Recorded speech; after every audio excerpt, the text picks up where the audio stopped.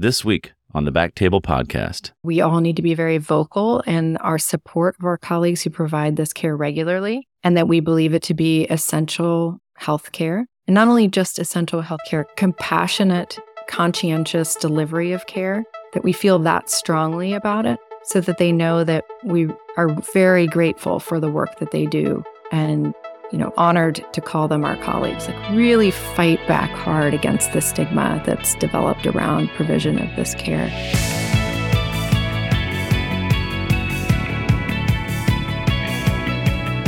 Hello, everyone, and welcome to the Back Table OBGYN podcast, your source for all things obstetrics and gynecology.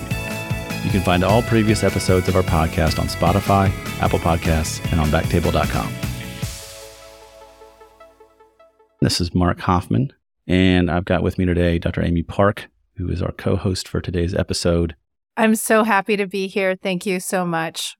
I'm actually the section head of urogynecology at the Cleveland Clinic, and I'm so thrilled to be here with you today. Now, we're excited to have you, and we've got an amazing guest for our show today. We're an extremely important guest, Dr. Louise King, who's NMD and JD, assistant professor of OBGYN at Harvard Medical School, works in the Division of Minimally Invasive Gynecologic Surgery, and is also the director of reproductive bioethics at Harvard Medical School's Center for Bioethics. So welcome, Dr. King. We're really excited to have you, and we're excited to really talk about this incredibly important issue that we're dealing with in the country right now. Thank you so much for the invitation. I'm so happy to be here with you today, and please feel free to call me Louise. Thank you very much. I appreciate it. One of the reasons why I wanted to start a show like this, and we're so grateful to be a part of the Back Table family of shows, but is to be able to have these conversations. And part of what this show is being able to meet somebody who has so much to contribute to all of our learning. But that conversation you have at a conference between the meetings, and you can really get into important topics and have these conversations. That's what this show is. And so there's not a more important conversation to me at this point than abortion access in light of the new, not as recent, but more recent rulings regarding access care in the United States. And so we're very grateful to have you on. So, Louise, can you tell us a little bit about your role and your current job, but also how did you get there? MD, JD, it looks like a lot of letters after your name. Some people just joke that I love school. That wasn't it. My story is a bit long and windy, but my current role is I'm 80-20, 80% clinical as a surgeon in minimally invasive gynecologic surgery at the Brigham. And a 20% protected time is the director of reproductive bioethics at the Harvard Medical School Center for Bioethics, where I run a course on ethics and a course on reproductive bioethics. And I get to do these types of talks and talk to students. But the journey to get here was a long and windy one. I was originally a lawyer who specialized in constitutional law with a focus on criminal law. And I worked for two state Supreme Courts, California and Louisiana. And I also ran a pro bono clinic in Dallas, Texas. So what I learned from all of those different experiences was that inequity is profound in this country and deeply affects women for the most part, or persons who could become pregnant for the most part. And I was just inspired by that experience to go into medical school to see if I could find a way to bring together my knowledge of con law, of civil rights, and my knowledge of medicine to try to make change in women's health. Well, we're very grateful that you did. I always like to understand how folks get to where they get, because I think a lot of us, especially when I was going through training, you see somebody who's up on one of these medical pedestals and it just seems like they were plopped there. And when you talk to people who are as accomplished as you, and I look up to you and a huge fan of yours, and to hear how you got there, I think allows a lot of us to understand that all of our journeys are valuable, and we all have different ways of coming at our jobs and how we got there. And so I always find it really interesting. Thank you. That's such a nice compliment. I'll share, just because it might be helpful to people, that I have terrible imposter syndrome. I stumbled my way through life to end up where I am now. And I would also love to share that I deeply admire both of you as well. We're very grateful to have you on. And we wanted to go ahead and just start talking about the ruling, what happened, how did it happen? I know, when I asked you about it, you talked both importantly about politics and the legal side. So if you wouldn't mind just kind of explaining what happened. Sure. It's complicated, and I'm certainly not the best expert. There are amazing, smart lawyers and law professors out there, but I've learned from them as well. The decision that we had previously and our constitutional right to abortion existed under the decision of Roe v. Wade, which was subsequently undermined slowly by various decisions that came after it, including Casey and others. It was based on a compromise around privacy rights. And so this concept that as people, and specifically as people who could become pregnant, we had a right to make decisions about our bodies and decisions about whether we wish to carry pregnancies to term, and that right was balanced against a right of the state to protect fetus as it develops later in a pregnancy. And by compromise, I mean that was a compromise between conservative thinkers within the court at the time, and specifically a compromise Justice Blackmun was willing to undertake, who wrote the majority opinion, along with others. The history of that is fascinating. It represented at the time a consensus opinion of many, all of our citizens and the American Medical Association pushing very, very hard for an abortion right to exist nationally. It's been overturned after a significant amount of effort and decades of work by conservatives to change the composition of the court so as to allow it to be overturned in the judiciary. The opinion in Dobbs, which overturns Roe, is frankly a bizarre opinion. It says essentially that because at the time of the framing of our country and the establishment of various constitutional amendments, there was no specifically enumerated right to abortion, that right doesn't exist. But of course, the Ninth Amendment provides that protections in this country, constitutional protections, need not be enumerated in the Constitution. So in my opinion, as a lawyer, it makes absolutely no sense. But just as much as the Dobbs opinion was a political opinion, the Roe opinion was also a political opinion. And our court is politicized. I think there's no way to avoid that. The fact that as a populace, we have not defended that right as aggressively as the minority of our population who have come after it is something that we need to own. And we can't turn to the courts to be the only protectors of these fundamental rights that we know exist. We need to vote. We need to fight against gerrymandering and all of the like that makes it more difficult for our votes to count. That's how we'll create change, honestly. And so relying on the Supreme Court to be some sort of defender of fundamental rights, I think, is probably not in our best interest. Thank you for that. And certainly in hindsight, it sounds like the decision that allowed women to have access, or people who can have pregnancies access to abortion, I wouldn't say that it was taken for granted, but I think the fact that it was recognized as law in this country allowed those who supported abortion rights not to have to do any additional work in that sense, or as much work as those who opposed it, because they, like you said, been working on it for decades. Now the work has to be stepped up on the other side if there's going to be something to be done about it. We've seen that in Kansas now as people have voted and said stated very clearly what they wanted as a state, they're allowing access to abortion to be part of state law there. And we're dealing with that in November here in Kentucky as well.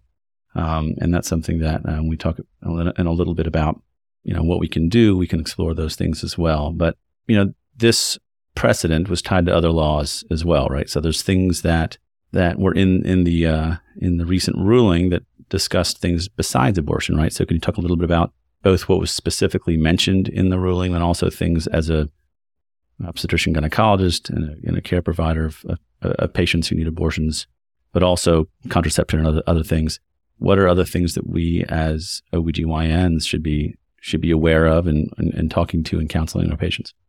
Great question. The conservative justices that are currently sitting on the Supreme Court, at least two of them have signaled that they would also see a role for overturning Griswold versus Connecticut and other privacy rulings related to reproduction and sexuality and marriage. And the Griswold ruling is? The Griswold ruling protects our right as married persons to access contraception, and there's a parallel case that also protects anybody's right to access contraception. So they're signaling that there might be no constitutional right to make that decision in a private way. Similarly, same-sex marriage would come under scrutiny as well, something that is not constitutionally protected. And the Obergefell ruling was specifically cited in the opinion, if I'm correct. Is that right? You're correct, yeah. Yeah. And I think one thing that we can take away from this is, as healthcare professionals specifically charged with the health of persons who can become pregnant, specifically charged with topics around sexuality and contraception, that we've done, frankly, a poor job of ensuring that we are out there educating the public and educating legislators and people who might sit on courts to understand what the public health ramifications are underlying some of the decisions that they're making. We try, but we are still not hitting the mark. So it's not for lack of trying, but we haven't helped our citizenry and our legislators understand the true nature of the decisions that they're making. Why do you think that is? I mean, I have opinions, but I mean, I think, and you said it's complex, clearly. But why do you think it is that we as OBGYNs have not necessarily done as good a job educating those who need to be educated about this topic? I think perhaps we've not been bold enough, and there are political reasons for us not being bold enough in our discussions of these topics. So we still focus, for example, on a national level on the fact that we hope that decisions between persons and their physicians remain private. And that's our that's about the extent to which we go when we lobby or when we go to the Hill or put out formal statements. And there are reasons for that, because this is a touchy subject for a lot of people. So I understand the political decision-making around that. But at the end of the day, if we just keep saying, just trust us, just let us do what we want to do behind closed doors, we're going to get nowhere. We need people to understand what this type of healthcare is, why it's essential healthcare, why it's complex, why it needs to be a decision that is made between an individual human being who has a right to bodily autonomy and the physician who's going to be caring for them, and why each person should want to defend that right for themselves and for others. If we don't get into the weeds and really explain why this is important, then just saying, oh, just trust us, certainly hasn't gotten us as far as we need to go. That's powerful. I mean, I can speak to my own personal experience being a white male in Kentucky at University of Kentucky Medical School, where there was, certainly can't think of any time we talked about abortion, to going to a residency program with the Ryan program, right? So being directly involved in providing abortion care, which is something I had never been a part of, been exposed to, politically always supportive of it. But that's different than understanding what abortion is, that abortion is healthcare, and seeing it and seeing why it is, not qualifying why someone should or shouldn't get an abortion, right? There's no like, well, because of this reason. You hear a lot of people talking about reasons why this particular episode or this particular interaction is justified in a sense, as opposed to just, this is healthcare. And I think that's something that is a conversation, and I'm not going to exclude myself from this either, right? That we've maybe been in a position of privilege to not have to have that conversation. And as I sit here today, one of the first people I thought of when doing this show and talking about putting this show together was, okay, as a person who sits in a position of privilege in basically every seat that I sit in, like what can I do? What is my, as a healthcare provider, as I've had the privilege of having the opportunity to tell patients, oh, it's legal and you can take care of these things. But this is clearly not a role that we can take anymore and expect to have our patients get the same level of healthcare. So that's why, one of the biggest reasons why I wanted to have you on is because it is hard, right? I think we talk about why people don't want to or don't feel as comfortable working or fighting for abortion access. I think part of it is fear. I mean, I know abortion providers who've said, oh yeah, I understand that my life could be at risk and it's important enough to me. And like that, I mean, that is something most doctors don't have to talk about. I want to take out this kidney stone, but I don't want to talk about it because I might get, somebody throwing a brick through my front window. Like that's not something that most other specialties have to consider talking about. And as OBGYNs, this is absolutely part of what we do. And so talking about it frequently and not sort of hiding behind that ruling back in the day. We don't have that luxury anymore. So, what do you say to docs who are afraid, who are nervous about whether it's personal safety, whether it's professional safety, people who work and practice in hospitals with their religious affiliations or state affiliations or federal affiliations that have rules about what we can say, this idea of healthcare versus politics. And you and I probably agree that there's not a distinction in a lot of these things. Well, I think the first thing I would say is there's power in numbers, sort of that classic I am Spartacus kind of example. The more of us who stand up and speak and say, this is healthcare, this is something that I believe is a fundamental right, the easier it will be for those who are providing the care and the more protections we will be able to achieve for them. You're absolutely right. There shouldn't be any person who, because they're providing an essential healthcare service, has to fear for their lives or the lives of their children. It's absurd. But to achieve that level of protection for them and to destigmatize provision of this healthcare, we need to all come forward very vocally ourselves and encourage our own institutions to be incredibly vocal about their support for providing this type of healthcare.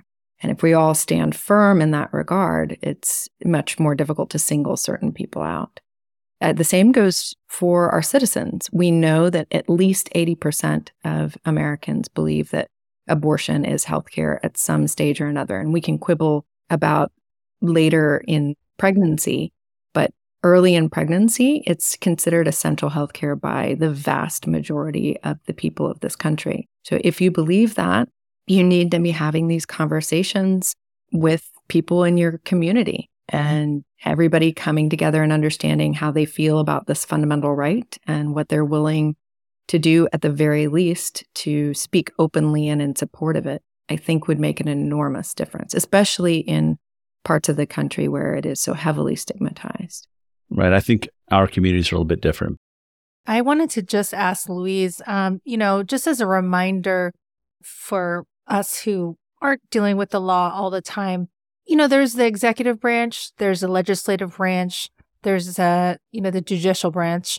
Obviously, Roe and Dobbs have to do with judicial rulings. Can you just explain why or how the strategy has come where we have these judicial rulings and now regulation of abortion has devolved to the states and it's essentially a states' rights issue?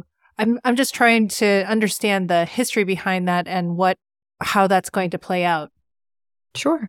Anything that's not legislated federally under a variety of possibilities, in this case, the Constitution, devolves to the states as an issue to be adjudicated.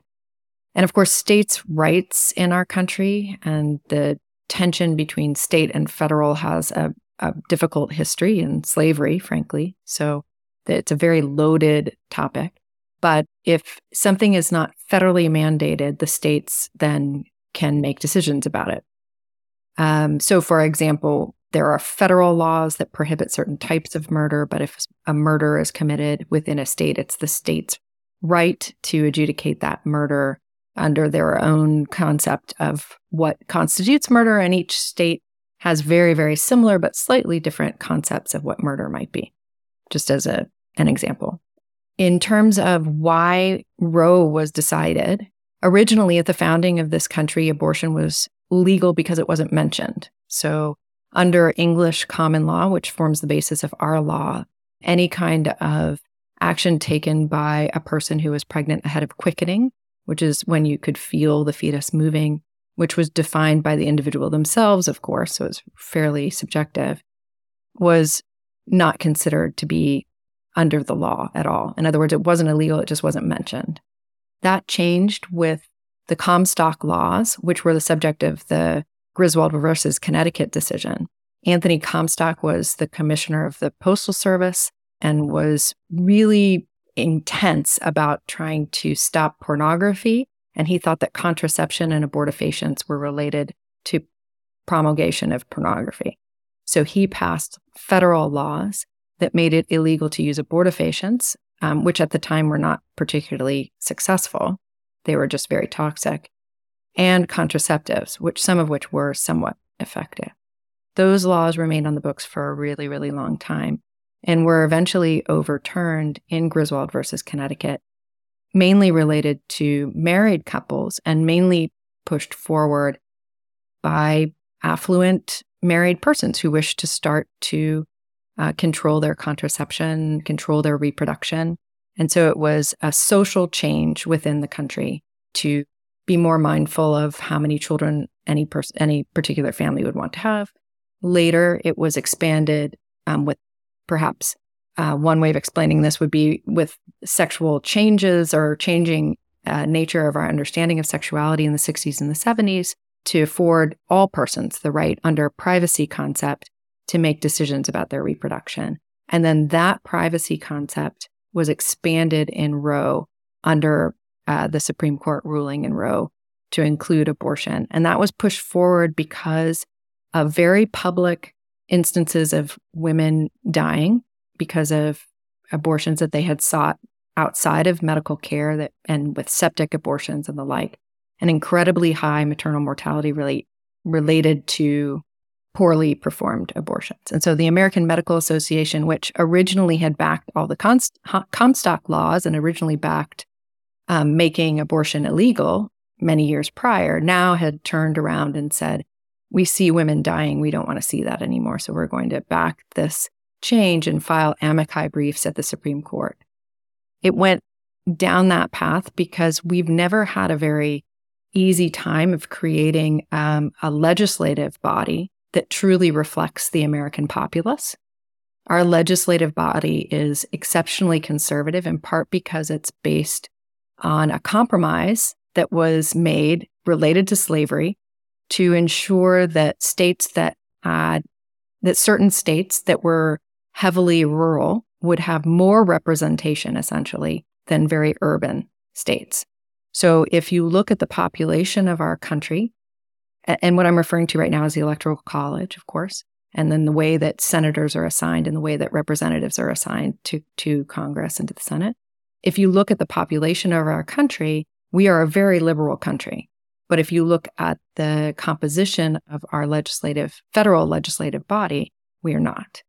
And similarly, gerrymandering within every state, both for federal elections and for state elections, results in a heavily conservative point of view being reflected in who will pass laws, whereas the population as a whole is fairly liberal. Right. And so you'll have cases that are, written, or rather that are pushed through, that are tried at local levels, that are then with the intention of them going up the court system to get to the Supreme Court. And when you have conservative communities, smaller state legislatures that are more conservative, they're more likely to pass laws that are more conservative that then get challenged.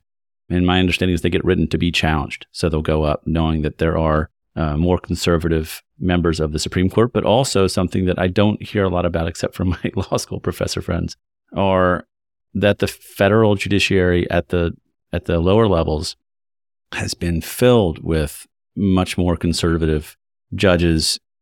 That is a much harder problem to solve, maybe even than changing the makeup of the Supreme Court. I mean, so you have very conservative judges that may rule, and it may not get to the Supreme Court if they rule in a certain way and things like that. So it sounds like a problem that when you really start to understand the methodology, how the country works, right, to Amy's point, like this is stuff that we've all had to learn. Maybe I should have paid closer attention in middle school, but how laws are made and how the Supreme Court works and all those things. There's a lot of things that are making this more difficult than just passing laws and things like that too, both at the state and federal level. So yeah, I agree. I was just going to say that, my friend, I lived in DC for a while, and a lot of the law firm partners tell me that they spend hours and hours and hours preparing for a case just for 15 minutes in front of a judge. Truly, I can't believe these decisions are being made very, just in parsing out and researching how the history of these judicial decisions on the judge you happen to be assigned to. It's And they may decide not to hear it at all. Yes. They can just say, we're not going to listen to this and send it back down to the lower courts, right? And so. True. Although the oral arguments are not really having worked as a briefing attorney for 2 state Supreme Courts, oral arguments mean very little, a little bit. It's not what they tell us on television, Louise. They're not, because when I worked in that capacity, you would spend weeks and weeks and months reading through, there's a lot of deliberation, reading through all the amici briefs, creating drafts. And there's some wonderful reporting being done about how the Roe decision came down from the Washington Post, for example, all the different briefs that went around, because that material is now released. So there's a lot of debate. It doesn't solely come down to the short time in front of a judge. That said, what you said about the federal judiciary being packed is absolutely true. So we're certainly dug into a hole in terms of the reliability of our current judiciary, and we're dug into a hole in terms of being truly represented in our national and even state governments. That doesn't mean that we can't make change. And I think that the biggest first step to change is to truly educate our population about reproduction, about sexuality, about what abortion as healthcare is, how it's a compassionate delivery of care to a human being, and really emphasizing that to people so they can understand it. Practically speaking, how do you do that, though? Yeah, one of the wonderful parts of my job is to be the person who delivers a lot of that information to the students at our medical school. And then I end up getting to talk to students from all around the country because they'll reach out to me. I found that just having very open conversations and asking people, what gives you pause? What are you worried about when we talk about this topic? What do you think it is at the outset? How can I correct your misconceptions about it? But how can I also validate your discomfort with it? You know, it's okay to feel uncomfortable with the idea of pregnancy that we all tend to celebrate ending, and it's okay to think, well, maybe there was something, some promise, or even life, if you prefer that terminology, lost there. That's still compatible with an understanding of a human being being in front of you, and that human being having the right to make a decision about their body, having the right to decide that they don't want to take on the risk of going forward with a pregnancy, which can be very dangerous. And that's an amazing way to think about it. And I feel the same way. When you have the ability to have an in-depth conversation with somebody about abortion, we can have different opinions on things in politics, but though I believe abortion is healthcare, I also understand why somebody, their religious beliefs or otherwise, their personal beliefs, believe that life starts at conception. You're allowed to believe that. You can believe whatever you want. I understand that people feel differently than me about this, and being able to have a conversation with someone who feels that way can oftentimes be challenging, though, right? Because to them, to someone who feels that what you're doing is ending a life, or, in words of others, murder, right? I mean, I think it can be challenging to have a nuanced conversation. It can be challenging to have someone who's willing to sit down with you and have that conversation. And I think that's where it's become so polarizing, because I don't know that I need to change someone's mind about what they feel, and I don't want to. That's not my desire. But like you said, to educate people, to be able to sit down and have that conversation seems to be one of the harder things, certainly in more conservative areas, to actually get people to engage with you and say, let's talk about it. Man, that's tough. That's really tough to do. It's very hard. And the first thing to do is, obviously, this perhaps seems too simplistic, but it's so true. Just listen. I spend a lot of time just hearing what students are telling me about how uncomfortable they are with all of this, and how they don't know what they think, or they were raised to think a certain way and they're not sure if they still think that, but it would be difficult for them with their family, whatever it might be, and to validate their discomfort. And sometimes my conversations with students or others is mostly me just listening, and really not even trying to change minds, but just listening and occasionally jumping in and saying, that's not completely accurate, and I'm happy to help you to understand the accurate physiology of this, or whatever it might be, if you want, or I'll just listen. And then really leaving the door open for a possible later return to the conversation if the student is interested, which they usually are. It takes a lot of time, which frankly is limited for all of us. But that listening and validation is key. Is most of the work you're doing in educating people about abortion? No, this is sort of a side gig. We have a lot of side gigs, don't we?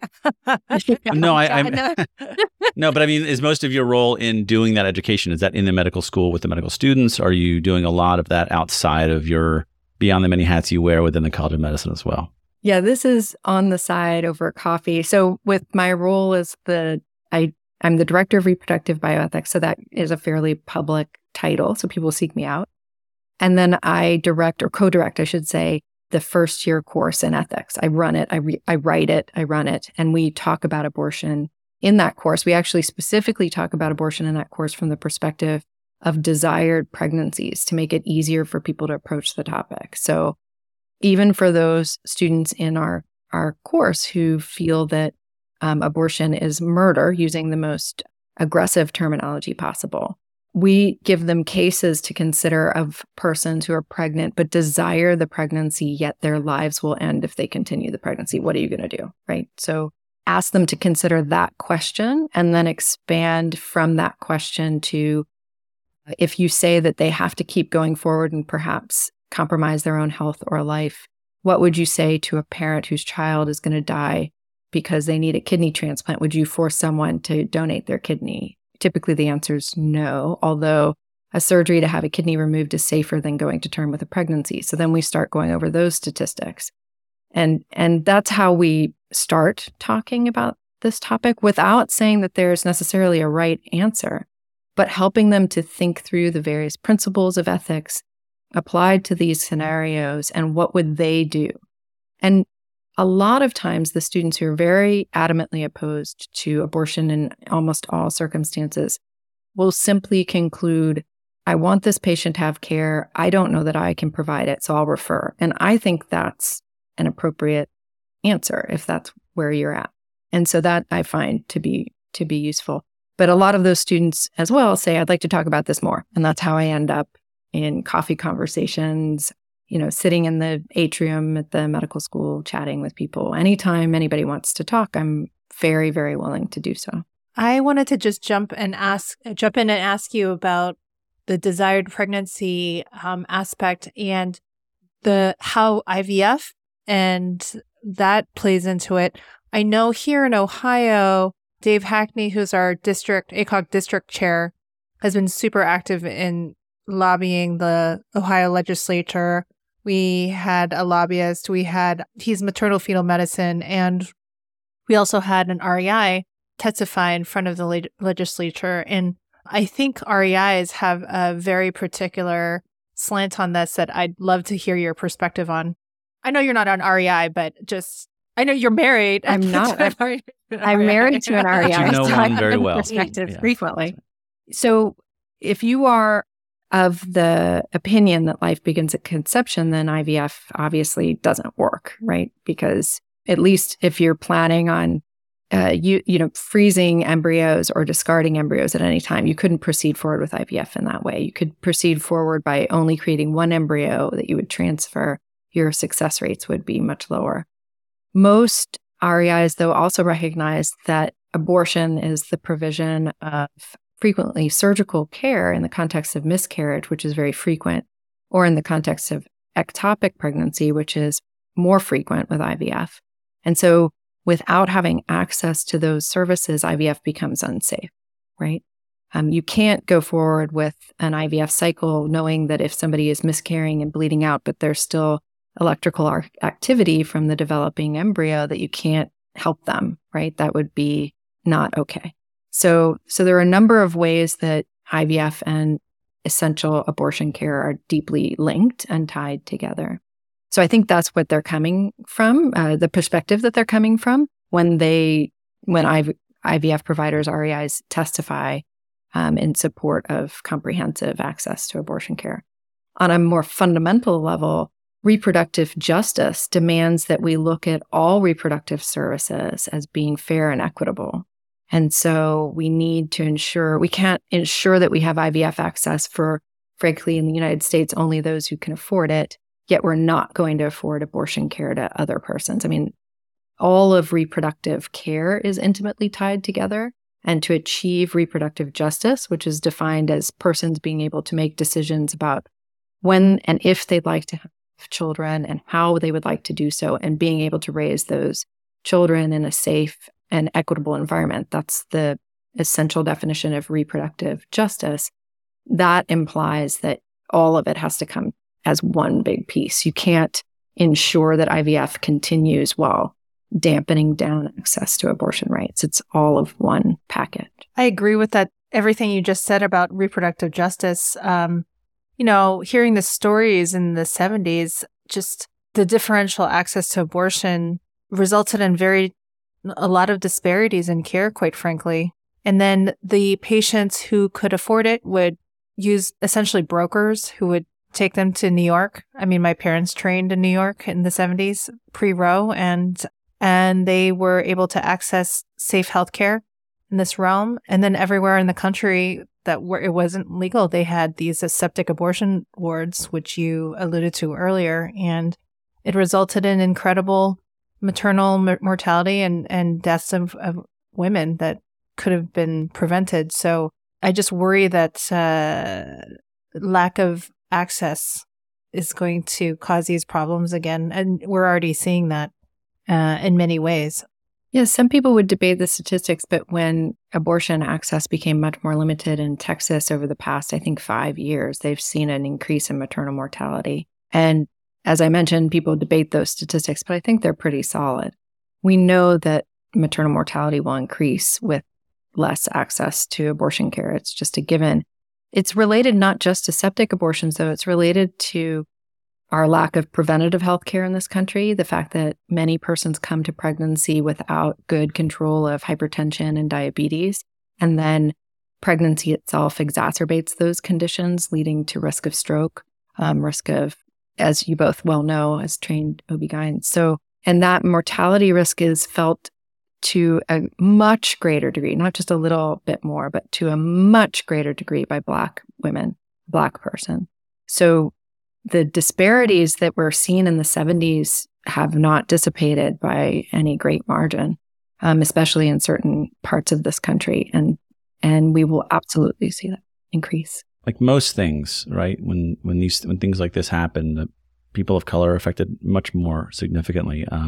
There are abortion providers I know that talk about providing abortions for politicians' families, or seeing a person for whom they performed an abortion out in front the next day picketing. And with HIPAA laws, you can't say, hey, good to see you again. There are people who are for abortion for themselves because they can. And so that's where it becomes an issue of equity and justice. I mean, more than anything else, that we are creating barriers. We're not saying illegal, right? We're creating more barriers for those who have the least access, who have the least support. We don't have a national healthcare system in this country, obviously. We don't have equitable healthcare even within those systems that currently exist. And we have hospitals and companies that limit the specific healthcare, whether it's a religiously affiliated hospital or a company now with a religious affiliation that has successfully lobbied, I believe, to allow them to have an impact on what type of healthcare their employees can get. That's something that's happened? Is that right?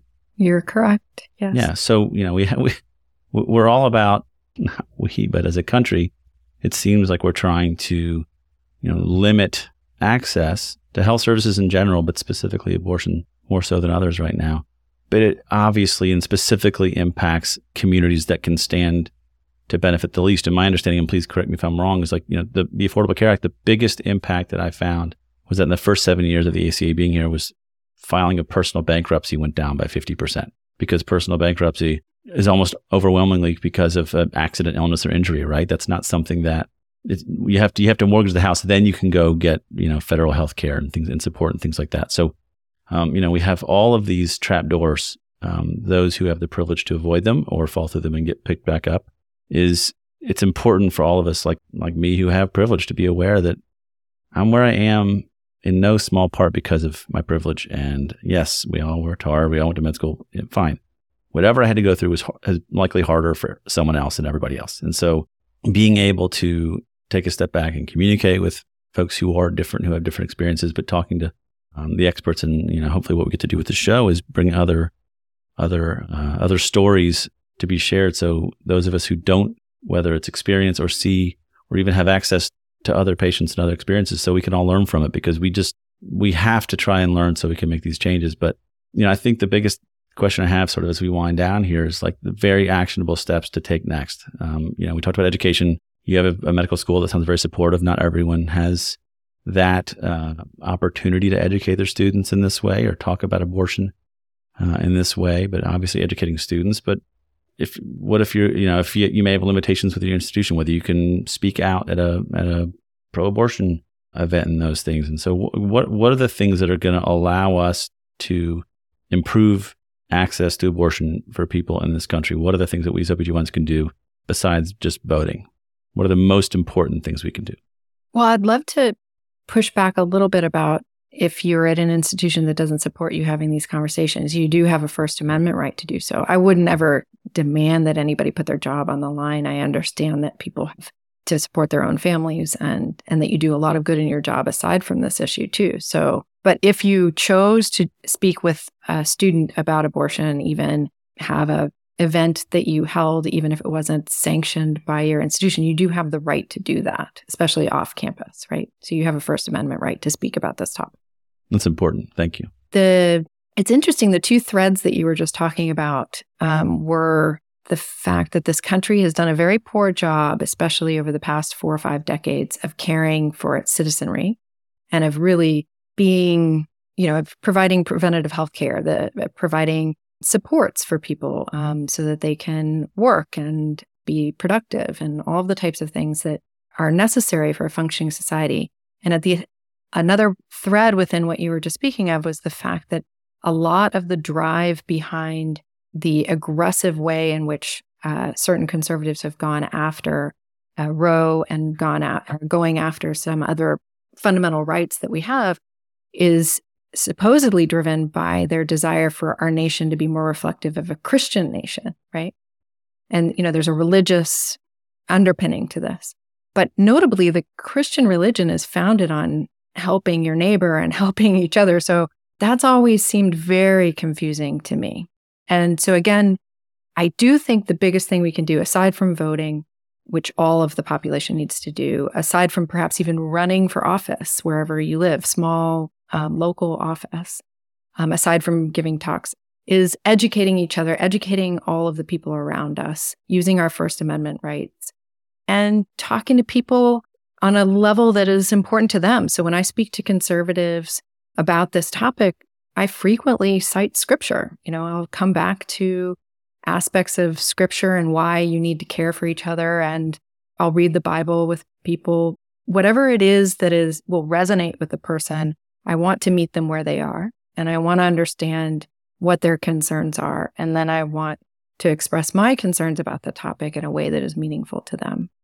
So educating ourselves about why people are so latched onto this topic in such a negative and aggressive fashion, and then trying to see what we can use of the knowledge that we have as physicians, as scientists, but also just as people to try to connect and resonate, I think is where we can make the most difference.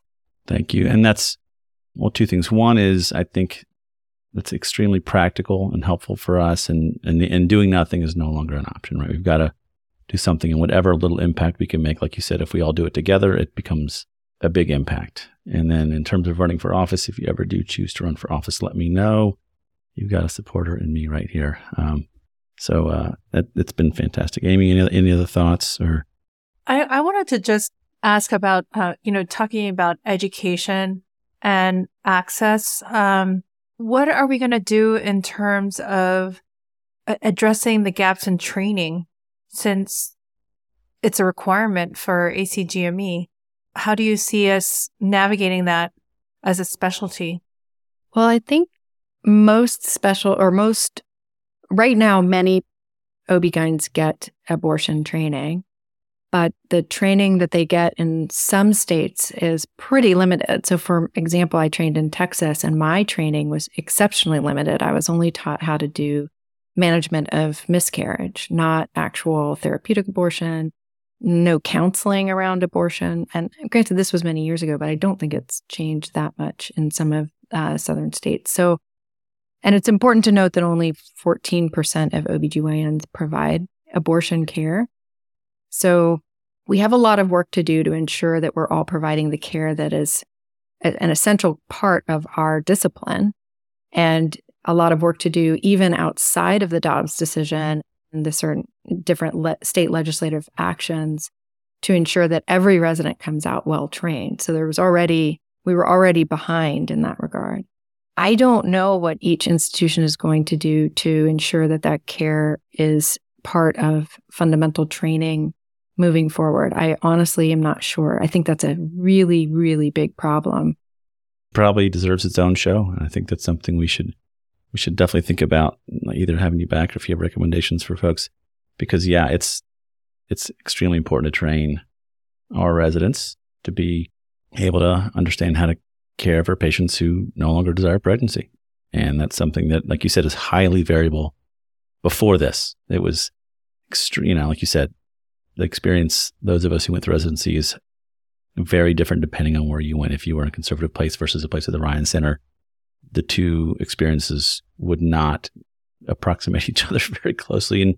And folks are allowed to opt out too, right? So there's highly variable. The other thing I wanted to just ask, and I don't know if there's an answer that you can give, but this ruling has contributed to a sense of moral injury among caregivers in terms of not being able to offer the full spectrum of care. How can we best support physicians who are in this position? Oh, that's a great question. I think I would come back to, we all need to be very vocal in our support of our colleagues who provide this care regularly, and that we believe it to be essential health care. And not only just essential health care, compassionate, conscientious delivery of care, that we feel that strongly about it, so that they know that we are very grateful for the work that they do, and honored to call them our colleagues. Like, really fight back hard against the stigma that's developed around provision of this care. Thank you. Wow. That was extremely helpful. Thank you so much. Again, I feel like we could have you for hours and hours on end, but in light of, of interest of your time, I think we probably ought to wrap things up. But thank you again for your time, for your wisdom, for your experience, and sharing that with us and our listeners. I think this is exactly why we're doing this show, is so we can help those of us around the country who aren't lucky enough to get to meet you in this environment and share these conversations that are, to me, I think how all of us learn. I think having these conversations in this forum is going to be fun. So thank you again, and hope to have you back soon. Oh, I'd be honored to come back. It's a pleasure.